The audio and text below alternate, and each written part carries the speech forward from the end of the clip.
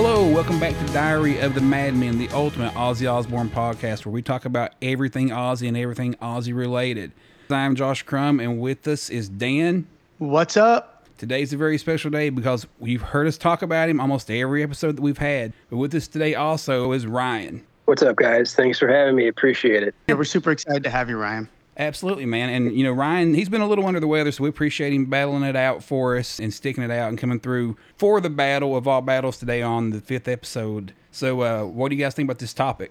I'm pumped, man. I mean, this is like two amazing Ozzy records. I think there's actually a big faction of fans that almost prefer the Jake E. Lee era, even over the Randy era. So this was a fun one to dive in, and there's no secret. We all prefer and love early Ozzy. So these are two great records, and I think they're very different. So I think it's going to be great to explore the differences of both Bark at the Moon and The Ultimate Sin today. You know, I never really thought about it before, but when you said that, it kind of jogged my memories. 2 Randy Rhoads albums, 2 Jake E. Lee albums, and then, you know, Zach comes in and has recorded pretty much everything since for the most part. Actually, if you really think about it, Zach did 2 albums, and then it kind of fell apart a little bit with how things changed. I mean, you could almost make an argument that No Rest and No More Tears are kind of the 2 main Zach albums, because after that, even though he's very involved, you know, outside of Black Rain, of course, where he wrote the majority of the record, that's when Ozzy started to really change when it came to Osmosis and after the retirement and everything.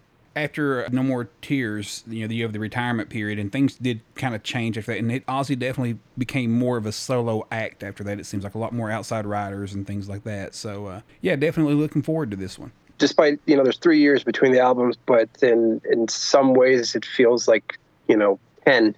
Just between the sound changes, producer changes, and everything like that. It's fun to dive into these because they're just so different despite being part of such a similar era. But the landscape of rock and roll changed so much from 1983 when you have the new wave, British Invasion, all this, then all of a sudden you have, you know, Sunset Strip in 86 and glam metal and big hair, and even Ozzy fell into that trap of big hair, you know, sequins jackets and stuff like that. Ryan, yeah. You're absolutely correct. There was a lot of change between 1983 and 1986. Yeah, he calls that his Fat Elvis period, right? That's what he calls it. I love it. You know, here's a good thing, too. This is all a great point, Ryan, is what a lot of people realize. I love the sound of Bark at the Moon, but they were very unhappy with that production because it got rushed. They did not meet the deadlines, and they had to leave. And I think they had to have it remixed at the last minute because they were unhappy with the first mix. But that was still Max Norman from an engineering standpoint. So he got a great sound. I love the sound of Jake's guitar on it. And compared to Ron Nevison's production on The Ultimate Sin, which Ozzy likes to call The Ultimate Din, it's terrible. I don't want to rip on Ron Nevison here, but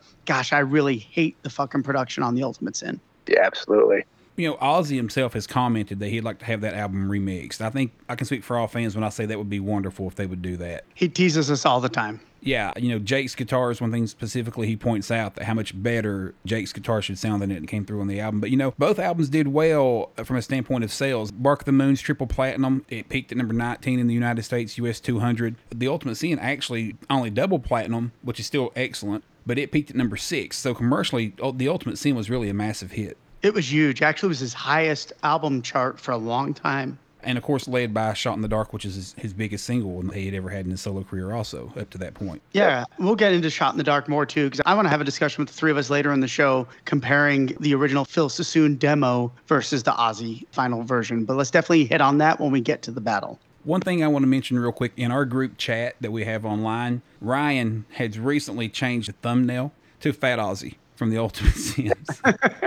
Yeah, it's the Kong Ozzy from the Lightning Strike video. Oh yeah, it's beautiful. But now, I love when he's Kong. But now it's harder for me to find that chat because it just looks like some fat chick I've been talking to online, not our chat that we keep going every day. So. Oh, that's funny, man. I was gonna say, get out of Kentucky. Oh. All right. Before we get started, guys, huge news. So this week, Zakk Wylde's Black Label Society dropped a new single called "Set Me Free." The new album, Doom Crew Incorporated, comes out November the 25th, I believe it was. So yes. What do you guys think of the new single, man, Set Me Free? I loved it. I really did. The band atmosphere that apparently they're going for with this, to me, it kind of really shined through. Zak's been a little one-track for quite some time, and I think he's needed other blood in the studio to kind of bounce that off. And between the riff, his melody is fantastic. A lot of shredding going on in typical Zak fashion, but there's some nuances there in that solo that are just are beautiful, and it was great to hear.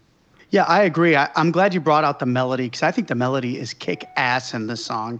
It's definitely very, very catchy. It gets better with every listen. It's got a cool little classic mellow intro. Kind of reminded me of New Religion a little bit, right, on that one. Yeah. But then it kicks in with a killer riff. I mean, obviously, I would love to hear what Ozzy could have done with a riff like that. So sometimes I get a little frustrated that Ozzy won't let Zach write for him anymore. But I know I'm going to be crucified here because earlier in our chat, I kind of said, fuck, I only want Zach to play the solos. It's Black Label Society. But I got to be honest, man, Dario's solos fucking shred. He's a player, man. Yeah, I mentioned to you guys that there was a part of the solo that really spoke to me. There's this a scale right there in the middle that's really, I called it tasteful to you guys this morning. So that's just really tasteful. And after watching the video, that's fucking Dario. That wasn't Zach. So yeah, I think Dario has the better leads if you want to know the truth. I think he does also. And it's kind of like Ryan said, I think Zach needed that. He needed that little push, and he needed that person to bounce it off of to one person can't go in the studio and create, he does typically 15 20 songs in a session, right? He's mentioned that a lot of times in the past, and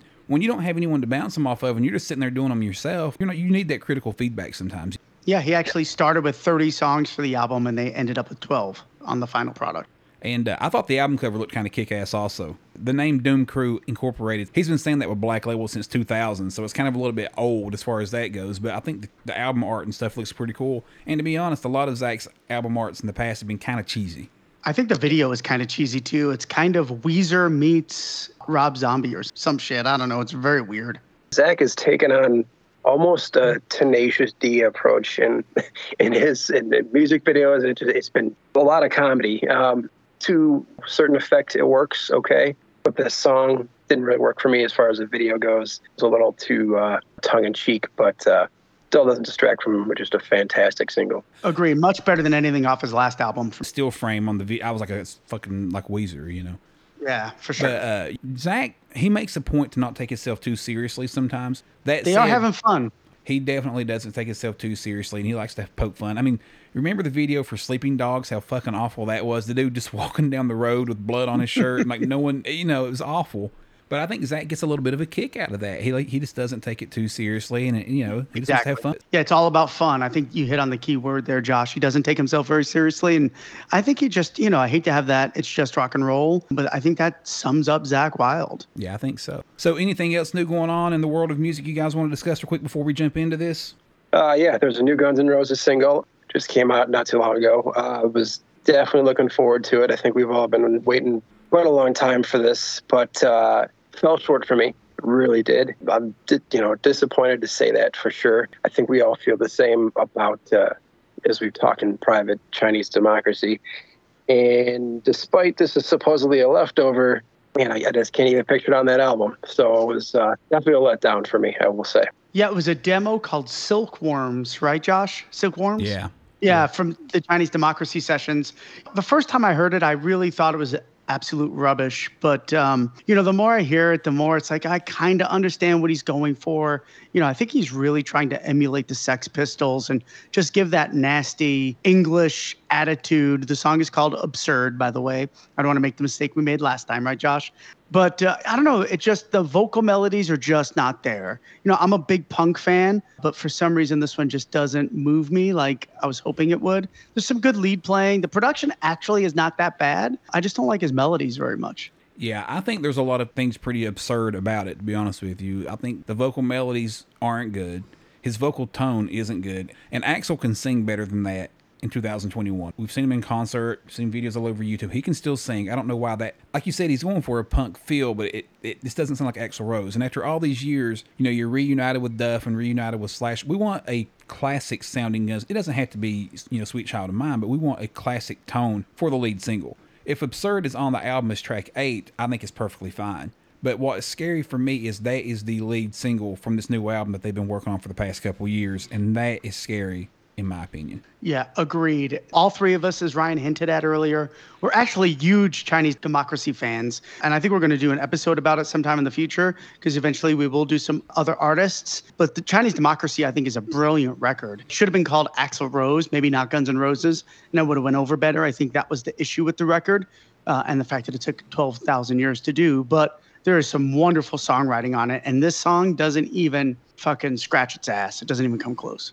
I always thought he should have called the album just GNR, to where it does differentiate just a little bit from, your traditional Guns N' Roses, because it's definitely, Chinese Democracy isn't traditional Guns N' Roses either. I actually thought he really could have called it Axl Rose. And, Ozzy is about the only, I think, solo metal guy that left a band and had such a huge successful career.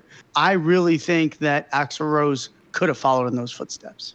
I believe the only person you can put similar to that with Ozzy is probably Rob Zombie. Glenn Danzig, if you want to consider that. But yeah, there's been very few really do that. That was probably a missed opportunity for Axl right there.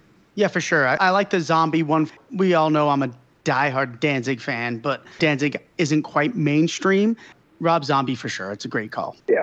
The other thing I wanted to mention today is Eric Wagner from the band Trouble passed away recently from COVID pneumonia complications. This was crushing to me. I was a gigantic fan of the band Trouble growing up. They released some of the greatest doom psychedelic records of the 80s and 90s, and especially their self-titled Manic Frustration. The song The Tempter off of Psalm 9 was completely haunting, and maybe the only song that rivals the original Black Sabbath song as eerie and creepy as fuck. And it is just heartbreaking. I got to see them live on the Plastic Greenhead tour here in Phoenix. And, it really bums me out, man. I was a huge fan of theirs, and, I still listen to them all the time. And if you do not know the band Trouble, definitely listen to their self-titled and the Manic Frustration records. Everything Dan just said, they were the, you could say the underground version of Sabbath. They really were. Definitely a tragic loss, just a terrible time. It's a sad day in metal music for sure. He was only 62, by the way. We're losing so many. That generation is starting to move on, and we're left here with their memories and music to remember them from, Yeah, for sure. I've said a few times, I think, in the last probably year for sure, with just the insanity of COVID and all that. The next 10 years, the music landscape is going to be like nothing we ever thought it was going to be. It's going to be some rough roads ahead for sure. I worry about the next generation of rock and roll too. Like, there's some bands out there that are great right now, and there's a lot of great young talent. Like, I'm not trying to take anything away from any of the bands out that are young and, your octane bands, as I call them, but we just don't have the icons anymore. You know what I'm saying? Like, there's not been any icons in the past 20 years to have really, like, who's the youngest icons you can think of? Is it like Slipknot? And I was going to say Machine Gun Kelly, but I know, I am happy people like that, though, are moving more into the rock vein. But from a metal standpoint, gosh, Slipknot's fucking old by this point. That's what I'm saying. And that's probably the youngest I can think of, right? Yeah, Corey Taylor, it was just one with someone I would say, but you're right. They're 20 plus years in the game at this point. And yeah. And as far as the pop generation, the pop culture, music turning to rock and roll, Miley Cyrus has been at the forefront of all that also. I found a song the other day. It's actually, I think it's been out a few years, but Miley had a song with Billy Idol that I happened to catch on iTunes the other day, and I kind of enjoyed that one.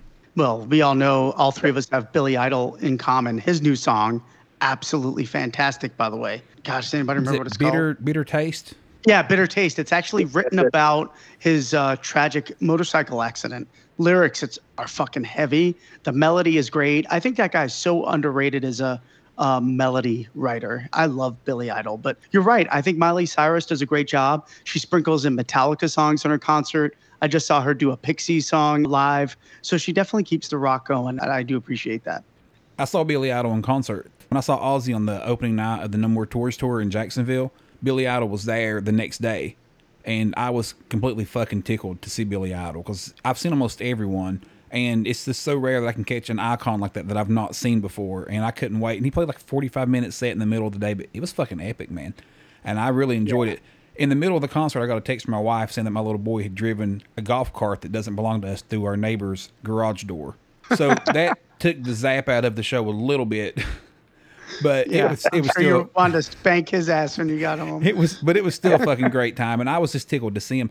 And it was cool to see Steve Stevens and Billy Morrison in Billy Idol's band is Ozzy's best friend. So it was cool seeing those guys up there also. Because was Brian T.G. on the show? To be honest, I couldn't tell who was on drums from the distance. Okay, because the odd thing about Billy Idol, the shocking thing, is he's not very prolific. I think he's only got 6 or 7 records in his whole career, his whole solo career. Yeah. Well, very few. Even the new one's just the EP. Yeah, but he does not release music very often, so please check it out. It's a great song. All right, with that said, the Clash, the Battle, the Royal Rumble, the Thunder from Down Under, we got Bark at the Moon versus the Ultimate Sin. Dan, do you care to keep tally on our votes for who wins these matchups?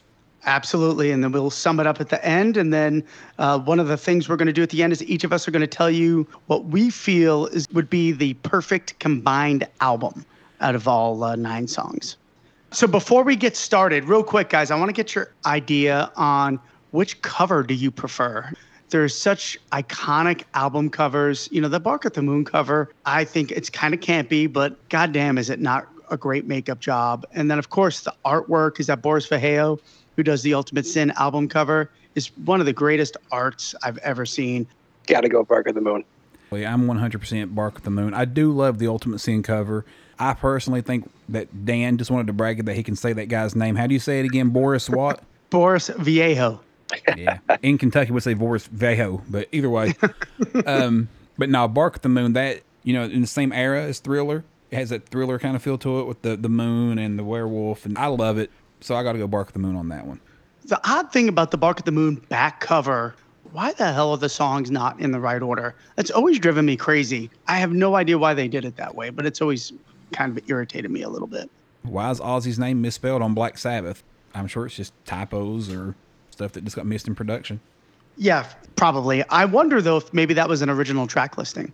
Yeah, I've never been necessarily a fan of the flow. Bark at the Moon and To You're No Different. I've always personally thought that the best 1-2 punch that could possibly happen on that album is Bark at the Moon and Go Into Rock and Roll Rebel. So Bark at the Moon obviously was originally done on cassette and vinyl, and there used to be a lot of thought put into what started an album, what ended side one. Side one always wanted to end with a bang, just like the end of a record, just like the beginning of side 2. So I think that's what they were thinking. I agree with you. I actually think it would have been better just to go Bark at the Moon, Now You See It, Now You Don't, You're No Different. Right? Because I think Now You See It, Now You Don't is a rocker. I fucking love that song. It's got a great riff and it headbangs. And Ozzy typically plays his ballad third. So I'm not quite sure why it's so early on the album. So I think that's a great point. But I think what they were doing with Rock and Roll Rebel being the end of side 1 is just trying to end on a higher note before you flip the record over. Yeah, it could be. You know, it's funny. This is kind of a different comment, but, you know, Bark at the Moon, Ozzy himself has said he thought it was his most dated sounding album. And in the 90s and 2000s, I felt that way also. Bark at the Moon is obviously one of my favorite albums, but it took me a little longer to come around on the album as a whole also, because to me it did sound indeed dated, and mostly that's the keyboards and just the arrangement of the keyboards. And the odd thing is, I believe as time has passed, that album sounds less dated now than it did 20 years ago, because I think we've kind of came back to that sound again in popular music, so it doesn't sound as dated now as it did 20 years ago. Yeah, I think, but there's a lot of gothic overtones to the album in general. I mean, Waiting for Darkness and Bark at the Moon, You're No Different even. There's just a lot of gothic vibes to the record. For me, I think The Ultimate Sin is much more dated. Yes, for sure. From a production standpoint, Ultimate Sin absolutely the much more dated. And to Josh's point, 80s synthwave is enormous right now, and it has been for the last 5 years. I've been riding that wave very consistently through Spotify and lots of stuff that I've come across over the last several years. It blends in beautifully to what Bark of the Moon brings to the table, and then add in Jake's heavy, crazy guitar work, and it's just, while it might have sounded dated 20 years ago, I think it's a beautiful blend in 2021. Outdated to not so outdated anymore. It's really interesting how that happens. My gut feeling is I feel like Jake had more of a say on The Ultimate Sin. To me, The Ultimate Sin sounds much more like a Jake record, where I have a feeling Bob was really overseeing the musical aspect on Bark at the Moon a little bit more. I just don't know if they trusted Jake. You know, it's big shoes to fill. It's kind of very similar to the, Jason Newsted and Justice for All story. Having to follow Randy Rhoads after those first 2 records, I wonder if they were a little hesitant at the time, to just give Jake all the reins. I'm not saying he didn't, obviously write most of the material, because, obviously Bark at the Moon is all Jake, 100%. But, just something about this record, it's so different. I have a feeling Bob has really, really contributed a lot. That's the word I'm looking for. That said, are you ready to go to it? All right, so we're coming out of the gate swinging hard. In my opinion, these are two best songs off the record facing off each other, and this is as good of a battle as you're going to get all day. And we're going to have Bark at the Moon versus The Ultimate Sin, two title tracks, two fantastic Ozzy songs. Josh, start us off. All right, it's the icon. It's the statement. It's Bark at the Moon. I absolutely love Ultimate Sin, as I'm sure we all do. The Ultimate Sin would definitely be a great sleeper in any Ozzy battle. But against Bark at the Moon, I'm sorry, man, it's hitting a brick wall. I'll go Bark at the Moon. What about you, Ryan? Yeah, I can't disagree with that, man. The Ultimate Sin has always been a huge favorite of mine. No pun intended. It's always been a sin that it hasn't been in the set list regularly for years. Heavy, it's iconic, but yeah, you can't touch Bark at the Moon. There's too much perfection there. It's just that quintessential, not only Ozzy song, but just metal song as a whole. It checks every box. Bark at the Moon. I agree. I'm also Bark at the Moon. I can make a case, in my opinion, that I think Bark at the Moon might be the best metal hard rock song of all time. It's got everything. It's got the greatest guitar riff, great guitar solos by Jake. It's got awesome lyrics in that horror movie theme, and fucking fantastic melodies by Ozzy. This is no slight to Ultimate Sin. Ultimate Sin is a fantastic song. It's just unfortunately going up against a behemoth of a track. All right, next up, You're No Different versus Secret Loser. Ryan, why don't you get us started? All right. Well, I might be the outlier here. We'll see. Absolutely love You're No Different. The melodies, it's dark. It's everything you want from an Ozzy song, especially at that period.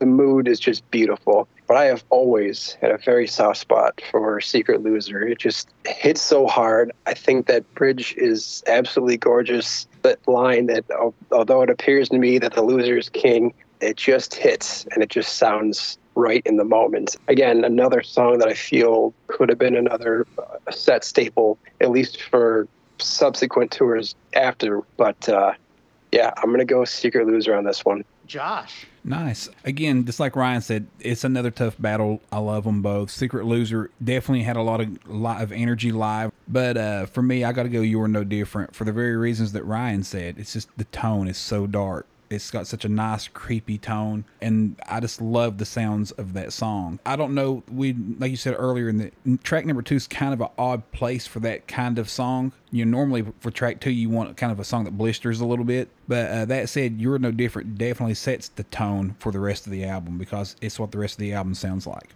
Yeah, this is a tough battle, another tough one. There are some landslides on this record where we verse each other, but this one's definitely very tough. I absolutely do love Secret Loser, especially the bridge. I think you nailed it, Ryan. Though I'm a loser, there is no winner. There's nothing left to win. I fucking love it. I just think Secret Loser is fantastic, but it just cannot compare to the emotion of You're No Different. You're No Different, to me, is almost a sequel to Tonight. It's got a wonderful bass line by Bob Daisley. It's one of the most haunting melodies Ozzy's written. I love the emotion in his voice. It gets me choked up sometimes. I just don't think it gets much better than You're No Different. Definitely one of those, if I had to put a list of 10 favorite Ozzy songs that many people don't know, You're No Different would be definitely high up on that list. So I go You're No Different. Next up is Now You See It, Now You Don't versus Never Know Why. All right, I will do this one. Never Know Why for me is absolutely one of my least liked Ozzy songs. It just, that chorus, I don't know, me and my brother argue about this a lot, and he's right. For some reason, some songs with the rock thing, I don't mind, but fuck, it drives me crazy on a few songs off this record. So this one to me, just, I don't know, I don't like the riff very well. I think it's very stock. There's just not a lot of excitement going on this track. Where I think Now You See It, Now You Don't has got another fantastic melody by Ozzy. I think Ozzy sounds absolutely phenomenal on Bark at the Moon. I can make a case that no one captured Ozzy's voice like Max Norman, period. Even on the Speak of the Devil live show, even though it was recorded in the studio, he just knows how to capture Ozzy. And I think he captures him beautifully on Now You See It, Now You Don't. It's got a great groove. It's got a great guitar solo. Everything I want in an Ozzy song. Josh, you're next. Yeah, it's Now You See It, Now You Don't for me also. Never Know Why We Rot is what my guy I played music with, Jeremy Chaney, that's what he always used to say. Never know why we rot. But I'm like you. I think they were trying hard to do an 80s anthem with that song. Something that the crowd could sing along with, rock. And I just don't know that it ever really picked up the way they wanted it to. Now You See It, Now You Don't. A beautiful, beautifully well-written song about playing hide the sausage, right? Right. I got to go Now You See It, Now You Don't. It's one of my favorites. And Jake's guitar solo in that, when it starts out with the slow, da da da da da da da da, fucking absolutely love it. I would prefer that over a shredding solo any day of the week. Always. Ryan, what do you got? Yeah, I'm with you guys. Now You See It, Now You Don't. This is, I think, where you kind of get that 80s pop element a little bit in that chorus. And I always loved it. It's one of those instantaneous, it's in your head, you're singing it, and it says it's that statement song in the middle of, fantastic album. Or Never Know Why is the beginning of, Dan, to your point about rocking. And I know we've discussed how much everybody and everything in the whole world rocks on The Ultimate Sin. And this was the beginning of that. It just always irked me to no end, because through Sabbath and an Ozzy solo, there was always something being said, even if it was tongue-in-cheek, but it was always thoughtful and deep. And this is one of those, probably one of the first songs where that was all thrown out the window to just capture a moment in 1986, and it just doesn't do anything for me. So, Now You See It, Now You Don't, for sure. That's an absolutely solid point, that there was always a statement being made, and that's one of the first songs really of the career, including Black Sabbath, that went out the window. And it's not that we disliked that song that much, it was just compared to the others, it definitely didn't make that kind of statement. Like you said, it was just kind of cheesy rock, like I said, an anthem that they were trying to throw against the wall and see if it stuck, and I don't think it stuck. Yeah. For me, on Never Know Why, it just feels like Ozzy didn't write that melody for the chorus. I don't know why I feel that way, but it's too generic, man. But he does have an occasion of not writing the greatest choruses, but that's definitely not a great one. All right, next up, we have to add a bonus track because The Ultimate Sin has 9 songs and Bark at the Moon has 8. So we have to even them up to make it 9-9. So we are going to insert Spiders here. It was on the UK version and a B-side on the US release. So we are going to go Spiders versus Thank God for the Bomb. Josh, up to you. Okay, I am on the Ozzy camp of I really love Spiders, and I picked Spiders. I've read where Ozzy has said in the past that he really loved that song. He was actually verbal that he was disappointed that it was left off the US release of Bark at the Moon. Thank God for the Bomb is not a song that I hate. I don't hate any of them, but it's always felt a little generic to me that the riff is so similar to Flying High Again. And it just never stuck with me the way Spiders is so creepy. Again, that undertone. I just love the thumping bass. Thank God for the Bomb, though, does have that awesome Jake E. Lee dive bomb. Gotta love that part. But I'm going Spiders. It's not a dive bomb. He doesn't use a whammy bar. He doesn't. Does he bend the nut? Yeah, he bends the nut. Absolutely. Yeah. What about you, Ryan? I'm gonna go Spiders on this one also. To my point with the last 2 tracks, this is that kind of tongue-in-cheek that just works. Musically, it's fantastic. Ozzy sounds amazing.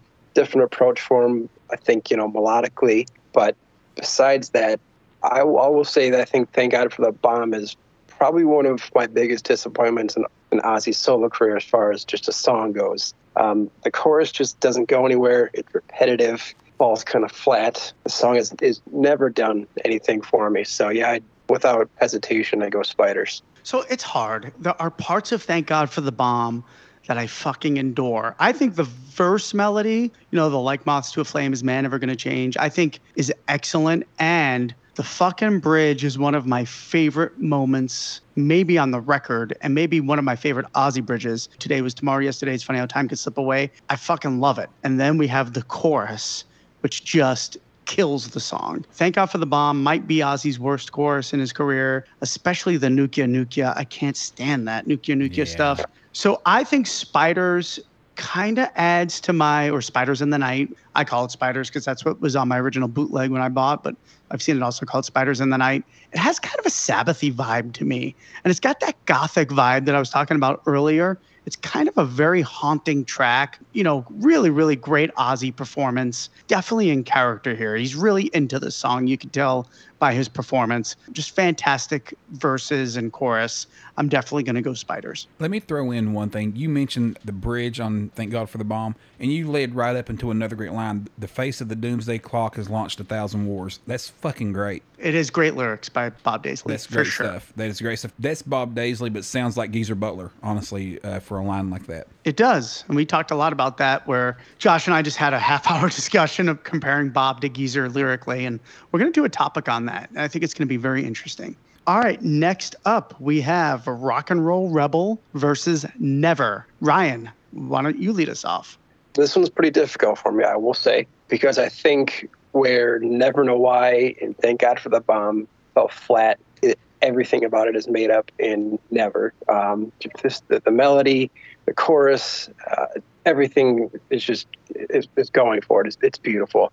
That being said, it can't top Rock and Roll Rebel. Everything about it, lyrically, Jake is on fire, Ozzy's on fire. I think it was a serious missed opportunity that it wasn't a single, in a video. Like in 1984, I can only imagine that would have just killed. So yeah, I'm gonna go Rock and Roll Rebel. It's just it's one of my favorites. All right, Josh, what do you got? I go Rock and Roll Rebel also. I love Never. But man, Rock and Roll Rebel, we talked a lot about this last episode on the Ultimate Ozzy set list for 2021 that we thought he could still sing this song. Rock and Roll Rebel is just one of those classic Ozzy songs that is, like we said earlier, everything you want from an Ozzy song. This is another one of those. I mean, it's a rocker, has meaningful lyrics, great melody, great guitar. I go Rock and Roll Rebel. Yeah, I'm also going to go Rock and Roll Rebel, and you hit it on the head, guys. I think it's got maybe behind Bark at the Moon, Jake's other iconic riff. That riff is fucking hard to play, but it is goddamn is that badass. I love the riff on Rock and Roll Rebel. It's just everything I want in an up-tempo Ozzy song. When I think about, God, I wish Ozzy would write a new rock song, I always think, God, he can write another Rock and Roll Rebel. That would be amazing. It's great. I think it should have never came out of the set list. We talked about that last week. Ozzy could still perform it to this day. It would be a damn classic if he had never taken it out of the set list. It should have been a single, like you said, Ryan. They really dropped the ball on that one. I don't want to take anything away from Never, because after the down of Never Know Why and Thank God for the Bomb, like you said, Never definitely puts the album back on track. It does have a great lyric. I've always loved this lyric. If the Messiah is coming, will he be too late to reconcile our tears with our hate? Another great Bob Daisley lyric. Bob Daisley's on fire lyrically on The Ultimate Sin, but that's a fantastic lyric. I like the melody. Another great guitar riff by Jake. I think maybe one of the better riffs on The Ultimate Sin, but unfortunately, it's up against Rock and Roll Rebel. Yeah, for those of you that may not know, we may need to throw this out there. Dan and I both play guitar in our own respective bands. Dan has a band in Arizona, a couple bands actually. I have a band in Kentucky that plays all over. So we are guitar guys. Ryan's more of he doesn't really play instruments, I don't believe, Ryan. Is that correct? That is correct. I look at them, though. He likes to look at them. He knows when they're pretty. But so sometimes Dan and I will make comments about the tunings guitars are in or things like that. And to be clear, when I said he bends the nut earlier, what that means is you can go behind on the headstock of a guitar where you tune it. There is a thing there. It can be made of, it's usually plastic, but it can be made of graphite or different things. But that's called the nut, and it holds the strings in place. And you can bend those, and when you do, it gives you that swelling sound of like a whammy bar. It's what Tony uses on Iron Man, actually. Yeah, that's correct. He doesn't use a whammy bar. Yeah, and also, you was talking about Jake E. Lee. I was going to comment on his playing. Jake loves to spread his fingers really fucking far apart for some reason. And his shit's really, we've said this before, it's really hard to play. Jake's style is really hard to emulate, and he loves to stretch his hands and play those notes. And like Rock and Roll Rebel's a very key example of that, and stretch as far as he can stretch his fingers. And I don't know why he enjoys that. I don't know if it's showing off or flexing, but he definitely likes to stretch those fingers out. As a matter of fact, if you think about it, on the Ultimate Ozzy Live, during his guitar solo, which is completely fucking smoking, by the way, when he starts playing with his thumb over the front of the neck, and he's using his thumb and his pinky to stretch even further, I always find that very interesting. Jake's an extremely interesting guitar player. For sure. And I just want to add, I absolutely love the version of Rock and Roll Rebel from Salt Lake, Utah on the 1984 live show. It's fantastic. So that closes up side one, right? Yes, it does. Absolutely, Josh. I'm very proud of you. So here we go. Actually, we agree on all songs, but The only outlier so far, shockingly, is Ryan chose Secret Loser over You're No Different. So right now, to sum it up, Josh has it 5-0, Bark at the Moon. I have it 5-0, Bark at the Moon. And Ryan has it 4-1, Bark at the Moon. It's a fucking bloodbath. It is a bloodbath. Can the Ultimate Sin come back? We'll see. I think it can. I will say, outside of the Ultimate Sin, for the most part, I do think the back half of the Ultimate Sin, the album, is better than the first half. Much better. You took the words right out of my mouth. So, yeah, there's definitely hope for it yet. All right, and I'm going to start this one. We open up side 2 with Lightning Strikes versus Center of Eternity. This is a tough one. I think both songs are good. Neither one of them are going to be in my top Ozzy songs or anything like that. And I think they're very similar. I love the tempo on Center of Eternity, even though I think they go a little overboard with the intro, obviously trying to emulate Mr. Crowley. It just goes on and on and on. Honestly, I skip it when I listen to the song. I just get straight into the riff. Great riff. I do want to tell you on Center of Eternity, Jake's guitar solo is, if you really listen to what he's doing and watch it live from that same Salt Lake City show, it is mind-boggling how difficult that solo is. It's fucking fantastic. Overall, I think the song has a very flat chorus. Again, Journey to the Center of Eternity, it's just not very good. Ozzy doesn't hold the note very well. There's just something about that chorus I don't like. Now, on the other side, Lightning Strikes has one of Jake's great riffs, very much in the vein of Crazy Train. Love the verse. That Won't You Listen Because I'm At It Again. Man, the first time I heard that back in 1986, I fucking came out of my chair and was banging my head. It's definitely one of my favorite verses. I love the pre-chorus, but the chorus is horrible. Again, I don't like the chorus with the rockin' all night, but it does rebound because of the bridge. Oh no, I've lost control. Here we go. It's only rock and roll. Not great lyrically, but great melody by Ozzy. Great song. I actually go Lightning Strikes here. Wow, I did not expect that. I will say, tell your mama that you're going to be late, but not to worry. We'll just be rocking all night.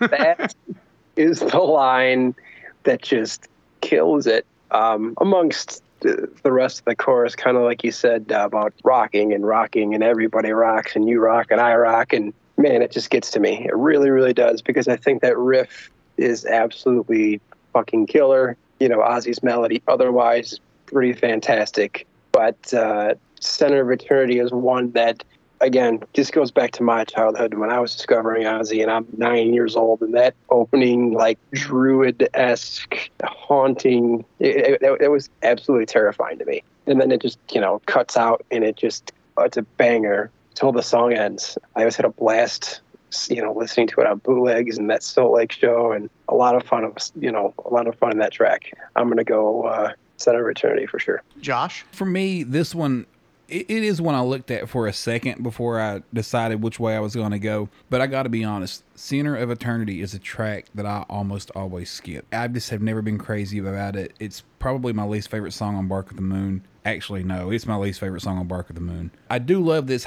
up-tempo and kind of high-octane, and I'm all about keeping energy in the live set. And even on the album, opening side 2 with that powerful track that just comes in and goes so hard. But that said, Lightning Strikes, Ryan mentioned earlier that tell your mama that you're going to be late, but not to worry, you'll be rocking all night. Does that not sound like a Gene Simmons riff more than Ozzy Osbourne? It does. That's a great point. Like, that would be a great Kiss line. That would fit in on any Kiss album ever. But that said, Lightning Strikes, I do agree with the chorus being a little bit hokey, actually a lot hokey. Also, the rest of it, though, is spot on, man. Great riff, great melody on the verses, great bridge, good guitar solo. I go Lightning Strikes. Yeah, for sure. And again, this was very close. Tomorrow I could go Center of Eternity. This is probably the closest battle maybe out of all of them. It's a tough one for sure. I will say this, when I saw Ozzy live back in 86, this was the song I was most disappointed that was not played. As a young Ozzy fan, loving the record, I was just fucking shocked he didn't play Lightning Strikes. So much so, it was my prediction he was going to open the show with it, because that riff is so fucking iconic. Yeah, it's classic. All right, next up, we have, this is a tough one. So Tired versus Killer of Giants. Two completely different songs. One is a beautiful ballad. The other one of Ozzy's most epic songs. We're going to start with Josh. This one was probably the hardest for me. I will gladly admit I'm a sucker for the ballads. I can't help it. I love a good fucking ballad, and So Tired is easily one of my favorite Ozzy ballads of all time. I absolutely love that song. In the past year, I've taught myself to play piano. It's a song I'm frequently kind of jamming on at the house and stuff. Love So Tired. But Killer of Giants is an epic. And we talk a lot on here about the epics. And what we mean by that is there's songs that are kind of longer than usual and kind of take a lot of different twists and turns. So this is probably the matchup that I struggled with the most. But at the end of the day, I did pick Killer of Giants. Absolutely love the classical guitar intro that's kind of Randy Rhoads-esque from Jake E. Lee.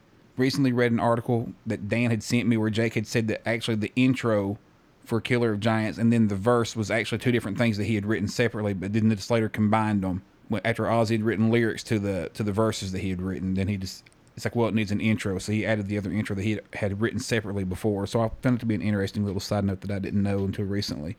Killer of Giants, man, it gets heavy, it kicks in the middle, and it really feels like they're in danger, red alert. I just absolutely love that song, so I go Killer of Giants. So Tired is definitely a top 3 favorite Ozzy ballad for me. I've loved the song since I'm a child. I remember seeing him perform it on Solid Gold. I loved the video that Ozzy got hurt making. It's just beautiful. One of my favorite bridges of all time. And I often sit and wonder why you're not with me tonight. I fucking love So Tired. But Killer of Giants, man, it is one of his most epic songs. Again, a very, very difficult song to play. Guitar playing behind Ozzy's voice during the verses is very difficult. That is no joke. Jake E. Lee is really, really hitting his stride right here on Killer of Giants. I like the lyrics. I like the overall meaning. He brought it back live recently, which was great. This is about one of the only songs on this record that could have beaten So Tired. So it kind of sucks it hit up against it, but I definitely go Killer of Giants. I call myself a late bloomer to So Tired, believe it or not. I'm a huge, huge Ozzy ballad fan. This one just didn't click with me for so long. I would say it's probably the last 15 years I've come to absolutely adore it. And in every way, it's just phenomenal. But when Ozzy brought back Killer of Giants to the set list, I was lucky enough on a couple of the shows to actually see that live. And I don't know if either of you guys have ever had an experience that you can harken back to, whether it was a show, a single song, or anything of the sort.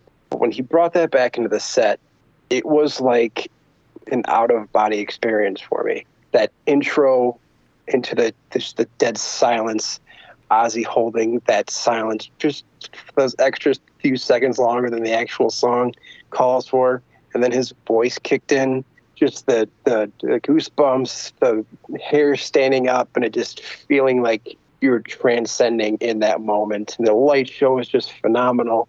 It was just indescribable, or at least that's the best way I can describe it. Ever since then, the song has always held a fantastic place in my heart. Ever since that in particular, it's just that song is really, really hard to top. So for sure, Killer of Giants and this one without hesitation. I'm totally jealous that both of you all saw Ozzy do that on the Scream tour. Yeah, it was beautiful, beautiful moments. I'm shocked that you didn't, because I honestly thought he did it at every single show. No, he only did it at a handful of them, but he did not do it. I saw that tour in Nashville, Tennessee. He didn't play that one on that night. So definitely jealous. I know Dan saw him do it on the Scream tour and on the Ultimate Sin tour, right? Yeah, I was just going to say, Josh, I hate to rub it in, but I got to see him do it with Jake on the Ultimate Sin tour, and it was fucking amazing. A lot of people claim Metallica blew Ozzy off the stage on the Ultimate Sin tour. It was just not true. Metallica went over fantastic, but so did Ozzy. Ozzy was absolutely on fire in that tour. I'm so grateful I got to see the Ultimate Sin on that tour. Totally. I watched a YouTube video just the other night. It was recorded with a video camera. I want to say it was live in Montreal. It was somewhere in New York for the Ultimate Sin. And Ozzy fucking killed it, man. Jake E. Lee killed it. It was every bit as good as what you see on the Ultimate Ozzy video from Kansas City. I was watching that, and I thought about that statement, how everyone always says that Metallica blew them away, and I just don't believe that to be true either. I think, like you said, Metallica they definitely held their own and made a name for themselves, and that's what they were there for. That's what they were there to do. Let me just say this. If there were 15,000 people at the show I saw, I was at the Coliseum out here in Phoenix, Arizona Memorial Coliseum, I would say there were a rabid 2,000 Metallica fans, which was huge for opening act. I've never really seen that before. So they went over great, but there was 13,000 crazed Ozzy fans there. You know, they were still chanting the Ozzy, Ozzy, Ozzy before he came on stage after Metallica ended the show. Yeah, totally. And Jake was killing it. I mean, on that live, you know, this is a professionally released recording. I'm talking about somebody's handheld camera recording. And Jake was completely fucking slaying it. He did the exact same guitar solo. You know, I had wondered on the Ultimate Ozzy when he does his guitar solo, and Ozzy's pulling his hair and he's rolling around the stage and he's holding the guitar down with the neck on the stage and doing the squills and stuff. I always wondered if he did that night in and night out, and he did it on that. So I'm assuming it was a night in and night out thing. Ozzy didn't pull his hair, but I do know he would still do that from time to time. He did that with Randy. Oh, also. he did when I saw him. He did for sure when I saw him. So, but no, it's completely fucking smoking. And Killer of Giants, you know, like Ryan said, that song just says it all for Jake E. Lee, I think. And that's definitely his moment. But I got to point out, I would be remiss if I didn't point out the fact that Dan, Ryan, did you hear this? He just said, I saw Ozzy do it with Jake E. Lee. Yes. You said Ozzy did it with Jake. Thank you for that. I do want to say I almost feel in a way that Killer of Giants is kind of Revelation Mother Earth Part 2. I've never really put two and two together. Obviously, Revelation is about the destruction of planet Earth, and Killer of Giants is the destruction of planet Earth through nuclear war. Yeah. It's got a similar vibe. It really is Revelation Mother Earth Part 2. So let's go. These are the winners so far. The song Bark at the Moon beat The Ultimate Sin. You're No Different beat Secret Loser. Now You See It, Now You Don't, Destroyed, Never Know Why. Spiders beat Thank God for the Bomb. Rock and Roll Rebel beat Never. Lightning Strikes beat Center of Eternity. And Killer of Giants swept the board and beat So Tired. So as we suggested earlier, The Ultimate Sin, the back half of the album is definitely a little bit stronger, and it's making a comeback. I'm interested to see where this goes from here. Yeah, me too. I think one of Ryan's picks is going to determine a lot. Okay, so next up, Slow Down, only on the American release of Bark at the Moon, not on the European version, versus Fool Like You. I believe Fool Like You is one of the most underrated Ozzy tracks. It is definitely one of the strongest songs off of The Ultimate Sin. I would just like to add it to the list of songs people don't know by Ozzy that would make my top 10. Just like You're No Different, Fool Like You hits that criteria. It is everything I want in an Ozzy song, even though they stole the intro from Santana. It is a great rock song. Ozzy sounds fantastic. Great guitar playing as usual from Jake. Great lyrics. It's got a great arrangement. It's like a lot of different parts to this song, and it isn't just your straight verse, chorus, verse, which I really adore about it. Slow Down is good. Very Iron Maiden-esque in its bass playing. I think Bob Daisley is shredding on the bass on this song. If you really listen to the bass, for some reason the keyboards just kill it. I love the verses. One of my favorite melodies Ozzy's has done. The I'll Never Bother Keeping Up With You, Burning the Candle at Both Ends. It's true. Fantastic. Again, not too crazy about the chorus. I think it is a little underwhelming. I give this one to Fool Like You. Ryan. Yeah, man, I have to mirror almost everything you said about Fool Like You. Definitely underrated. It's a gem on this album. It's a gem in Ozzy's solo career as a whole. Definitely wouldn't mind seeing this brought out live. I don't think he even did it live then. He didn't. He's never done it, ever. Okay. I didn't think so. Well done. Fantastic chorus. Rocking song. No pun intended for The Ultimate Sin. Slow Down is the one that Ozzy calls Bark at the Moon a dated album. Slow Down is the one that if a song made the album feel dated, it's this one. And it's to your point, is that chorus. Those keys come in and it takes me out of the song. It really does. It just doesn't do anything for me. It loses me. It's real hokey for the time. And I don't even see that being, something that would be popular in the synth resurgence by any means. So definitely, Fool Like You 10 out of 10 times in this battle. Josh. Yeah, for me, it's clearly Fool Like You. This is the easiest pick of the battle. Slow Down, kind of like Ryan was just saying, a little bit underwhelming. Definitely had that 80s hokey synth to the chorus that kind of, like he said, takes you out of it a little bit. Said to mirror everything you all said, Fool Like You is one of the absolute undiscovered gems of Ozzy's solo career. That fucking melody absolutely knocks it out of the park for me. And even me, I overlooked that song for many years. I've always enjoyed it, just like I do Secret Loser or Never Know Why. But it really clicked with me about 2 years ago. I was driving to work and Fool Like You came on, and it just really fucking hit me like a ton of bricks after all these years how amazing that fucking melody is in that song. Fool Like You is one of my favorite songs from really any era of Ozzy when you get down to it. And It's an easy pick for me. Fool Like You, that melody goes a long way. I love the lyrics also, so I go Fool Like You. Great choice. That's an easy sweep. I would agree. One of the best songs off The Ultimate Sin. All right, here it is. The final song on the record. This is a big one. This is definitely another tough battle, a la So Tired versus Killer of Giants and Bark the Moon versus The Ultimate Sin. Waiting for Darkness versus the big hit Shot in the Dark, written by Ozzy and Phil Sassoon. All right, Josh, you're going to start this one. Where do you sit? All right, this is a tough one. When I first met you guys, one thing that we all three had in common was a mutual love and admiration for Waiting for Darkness. And we found it so odd that we didn't know each other, and then we meet these people who are Ozzy freaks like we are, and one song that comes out that we all share such a passion for is Waiting for Darkness. That said, Shot in the Dark is one of my favorite Ozzy songs of all time also. Like I said last week in episode 4, should be a complete staple in the live set. Should have never left the live set. Shot in the Dark is almost as classic as Crazy Train or Flying High Again. If it's not right there with Flying High Again, it probably is that kind of classic, honestly. So for me, I got to go Shot in the Dark.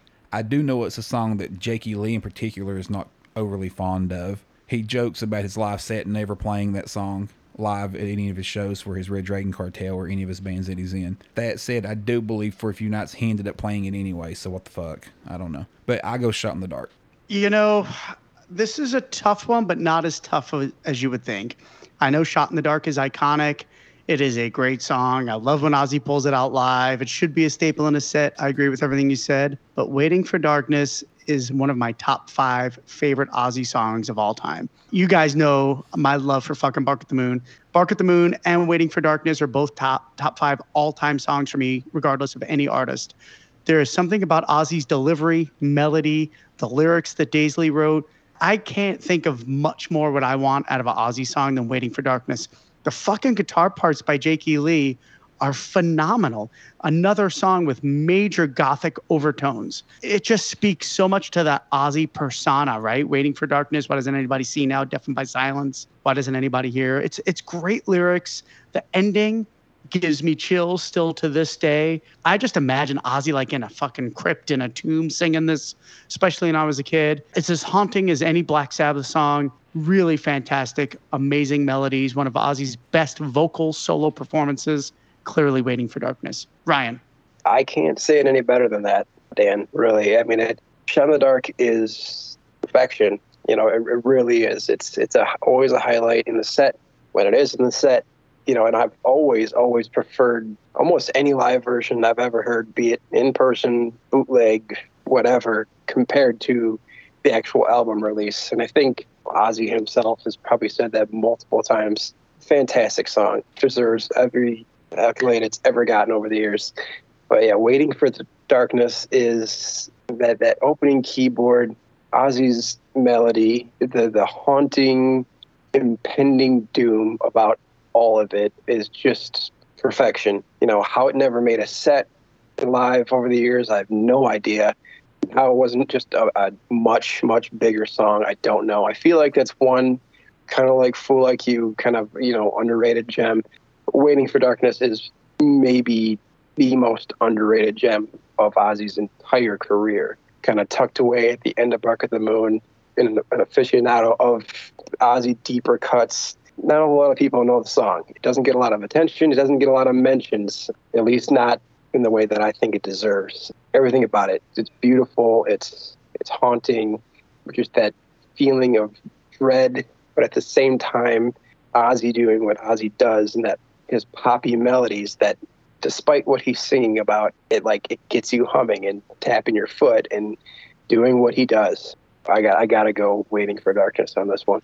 I'm cheering over here, man. I'm cheering. Thank you. Hey, I knew Josh betrayed us, man. I fucking knew it.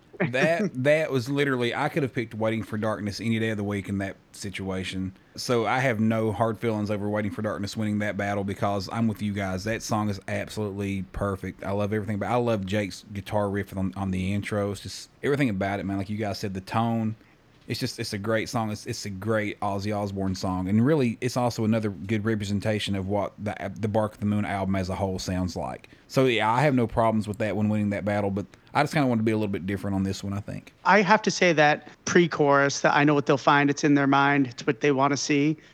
One of my all-time favorite melodies, man. Ozzy fucking crushes it. I actually don't think he can sing this one live, Ryan. I really honestly believe that's why it was never in the set. He is hitting some major fucking notes on this song. He's really pushing himself. It sounds fantastic. And if you listen to the Bark at the Moon demos that I'm sure the three of us have all heard, he struggles a little bit with this one because I think of how ambitious the melody is. What I do want to bring up, and I led on it on the intro, what do you guys compare Shot in the Dark from the Phil Soussan demo versus the finished Ozzy version? What's your thoughts on that? There's definitely a heavy similarity. I mean, there's no denying that those guys probably deserved a tad piece of that writing credit. But according to Phil, he wrote that song without those guys. And then Ozzy, of course, comes in and puts his own melodies on it, and they change the lyrics, right? So that's where Ozzy gets his credit. But when I first heard that original version, it was a little bit of a gut punch because there is definitely a striking similarity that song was not changed all that much. Yeah, to Josh's point, same thing. I think what makes it the demo that it was into that smash hit that it was, it's Ozzy. You can't touch his voice, even if he was miming everything to a T. He just has that pop element to him that you just can't touch. Yeah, the similarities are absolutely there. Ozzy is who makes it an Ozzy hit. I have to say, I actually don't hear a lot of similarities in the vocal melody. Maybe in the chorus a little bit, but definitely not in the verses, man. Those verses couldn't be further apart vocally. Ozzy clearly wrote the melodies on his version.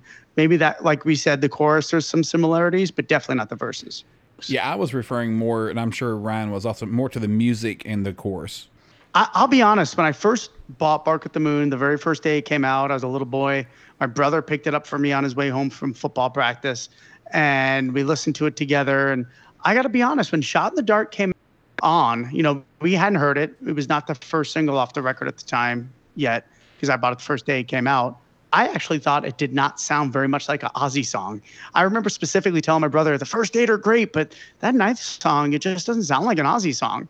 And who the fuck would have guessed? It really isn't. Yeah, and I suppose that's why Jake had a little bit of a problem with it also. I mean, that's not one that he had a huge part in writing, if any, really, aside from probably his guitar solo. And that ends up being the smash hit of the album. You know what I mean? And you got a guy, Phil, who that was kind of his only contribution, and it ends up being the moment of the record. And I can see where that definitely struck ill will on the guys, depending on how well they got along. For that to be the one song that really took off, when it's also the only one he really had a whole lot to do with, because these other songs were written with Bob Daisley.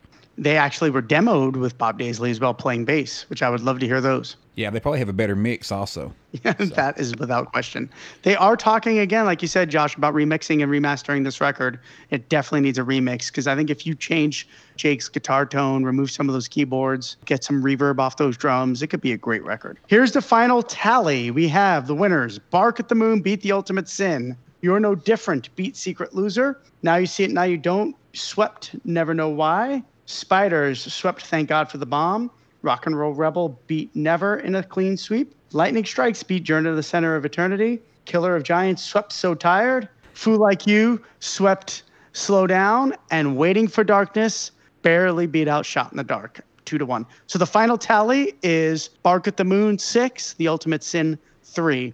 So here's the interesting fact. Josh and I agreed on every song but the last one. I picked Waiting and Josh picked Shot. Josh finished 5-4. I finished 6-3. Ryan got there 6-3, Bark to The Ultimate Sin, which was the final score as well. But he got there in a different route by picking Secret Loser and Waiting for Darkness at the end. And I picked Lightning Strikes while he stuck with Center of Eternity. It was a fun, interesting battle. I think I used to be really high on Ultimate Sin, and then I got really fucking low on Ultimate Sin. But now it's getting back in my good graces again. I think the production had kind of, ruined it a little bit for me. I'm glad to do this exercise. What do you guys think? I agree totally. It's funny that Ozzy has referred to Bark the Moon as a dated album. And here we sit today comparing the two, and we all agree that The Ultimate Sin is actually more dated than Bark the Moon is. But yeah, definitely not a surprising result. I thought Bark the Moon would end up winning this battle.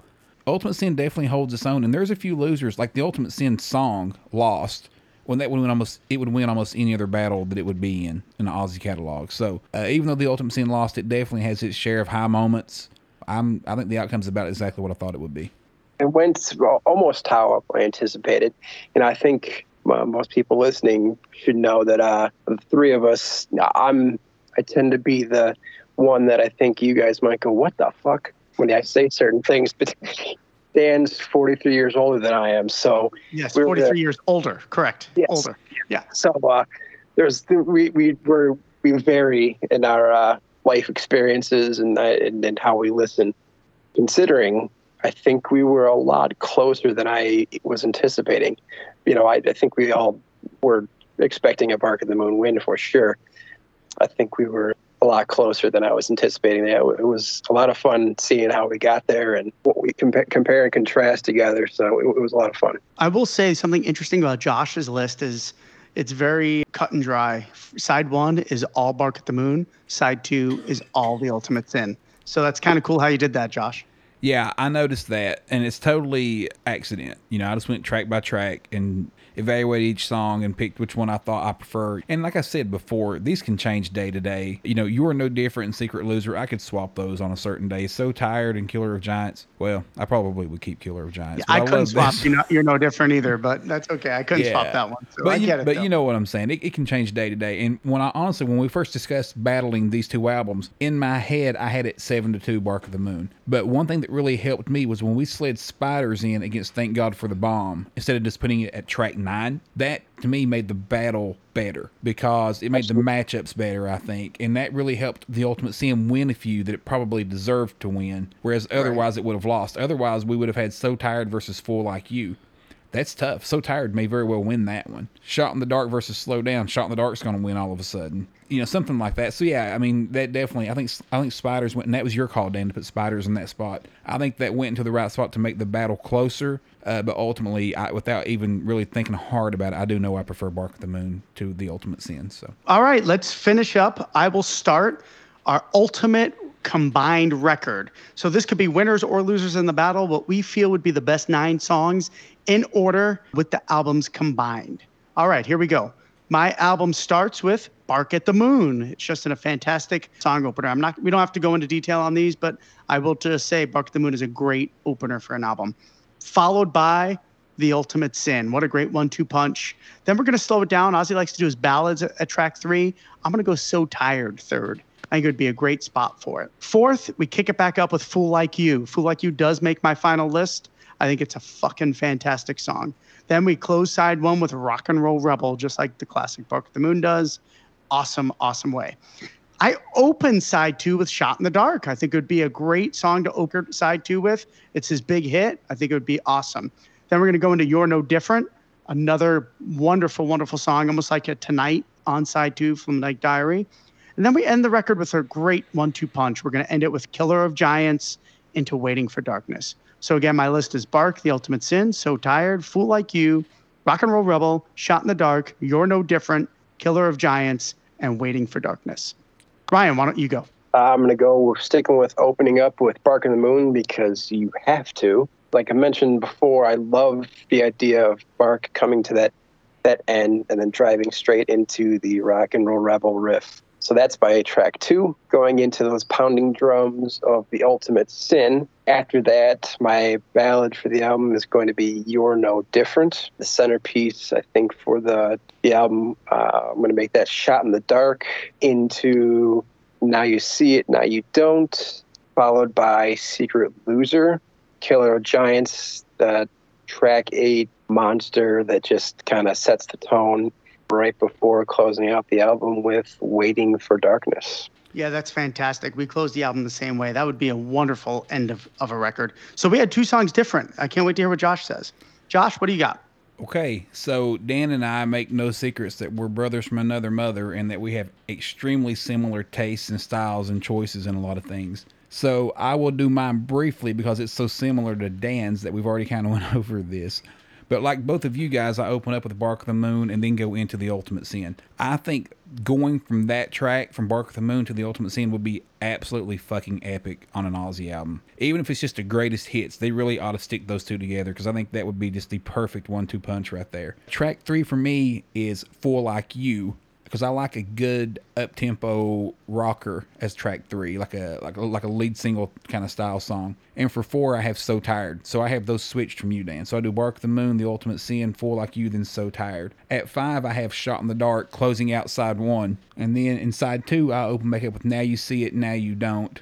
A little bit of energy there. Could have swapped those either way. 7, I have Rock and Roll Rebel, and the same as you guys, but only flipped. I have Waiting for Darkness at 8 and Killer of Giants at 9. So Killer of Giants would close my album, but they could go either way with those two songs. Those are both great, would be great in that album closer spot. So I would have no problem doing Waiting for Darkness there either way, but I definitely like closing on the epic kind of song like Diary of a Madman. I think those are just great ways to finish out the album. It is, for sure. I went more back to the debut and thought of Revelation into Steal Away. So that's where I kind of came up with Killer of Giants going into Waiting. I don't know if you thought the same thing, Ryan. I did. That was almost exactly where I was at. So Josh, we differed on one song. I had You're No Different, and you had Now You See It, Now You Don't. Yeah.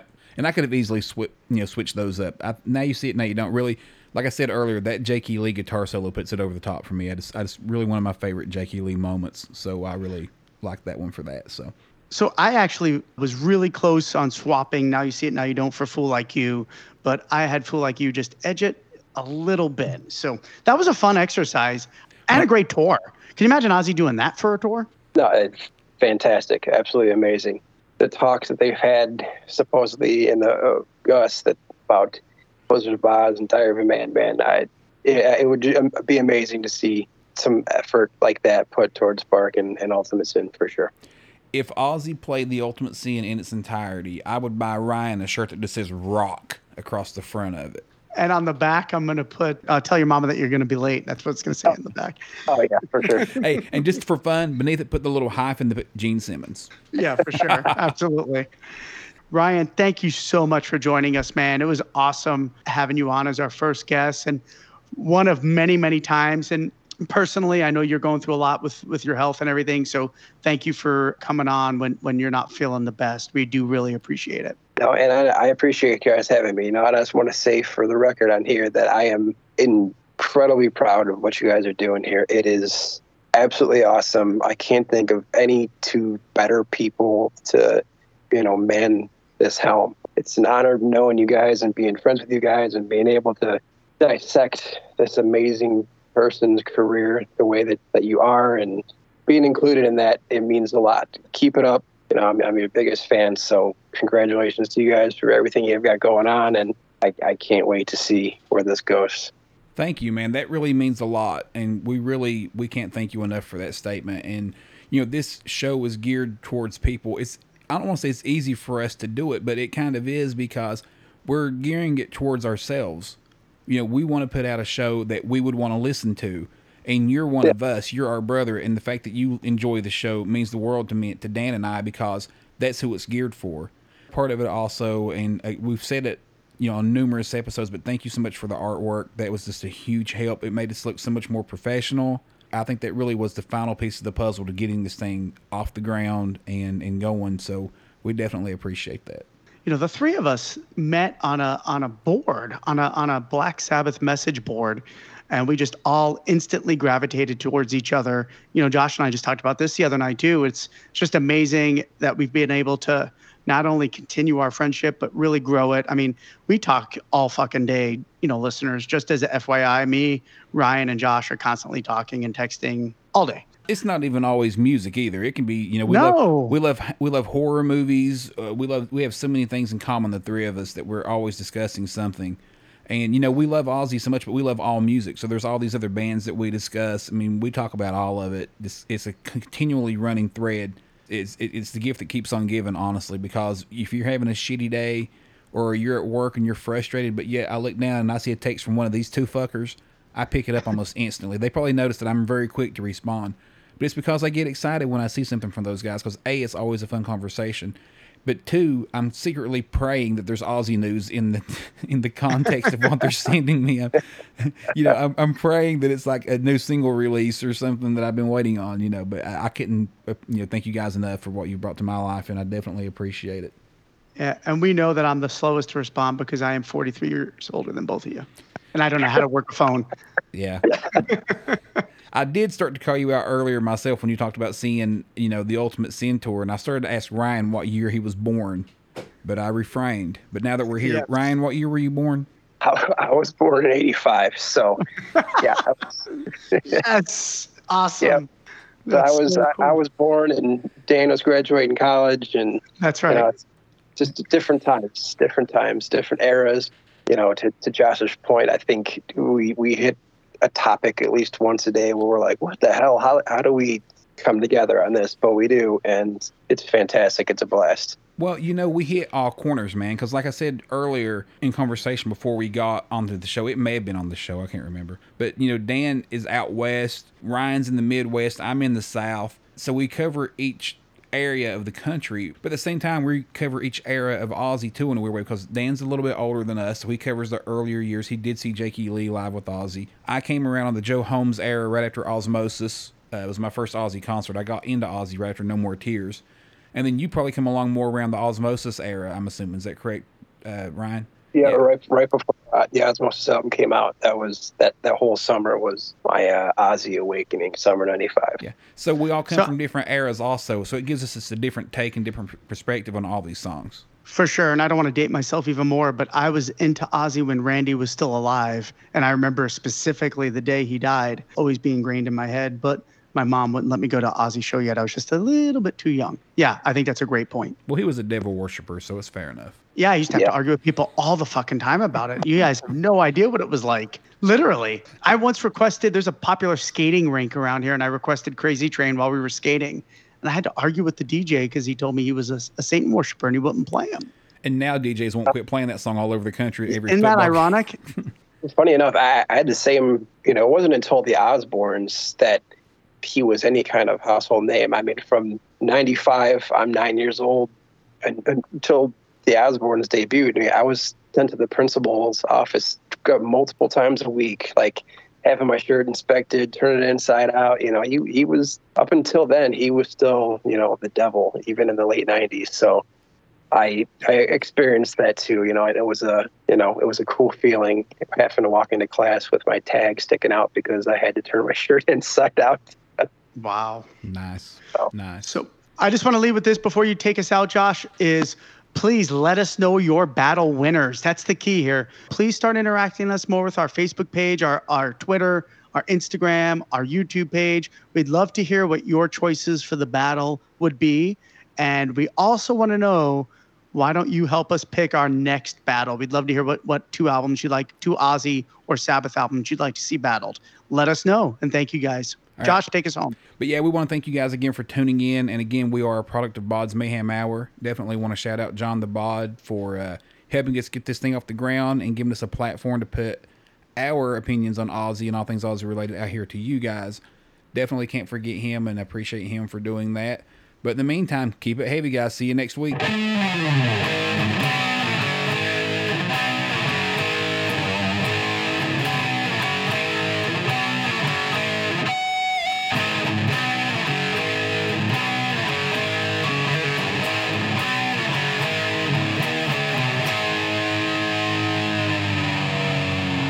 I was watching some YouTube videos the other day of Ozzy, just random ones, and I was watching when he did I Don't Want to Stop with Gus G at the BlitzCon, which was Gus G's first gig, It was actually Tommy's first gig also. And it was that moment when Ozzy's like, on bass, Mr. Blasco. On keyboards, Adam Wakeman. On drums, Tommy, I don't know. Yeah. On guitar, Gus G. The first time I saw Ozzy with Robert Trujillo, he called him, it's a classic thing. Me and my brother say it to each other all the time, Robert Trujillo. We laugh all the time about it. And he got Michael Borden all fucked up too, that same show. That's how people in Kentucky always pronounce it. Trujillo? No. Not really, but I'm just joking.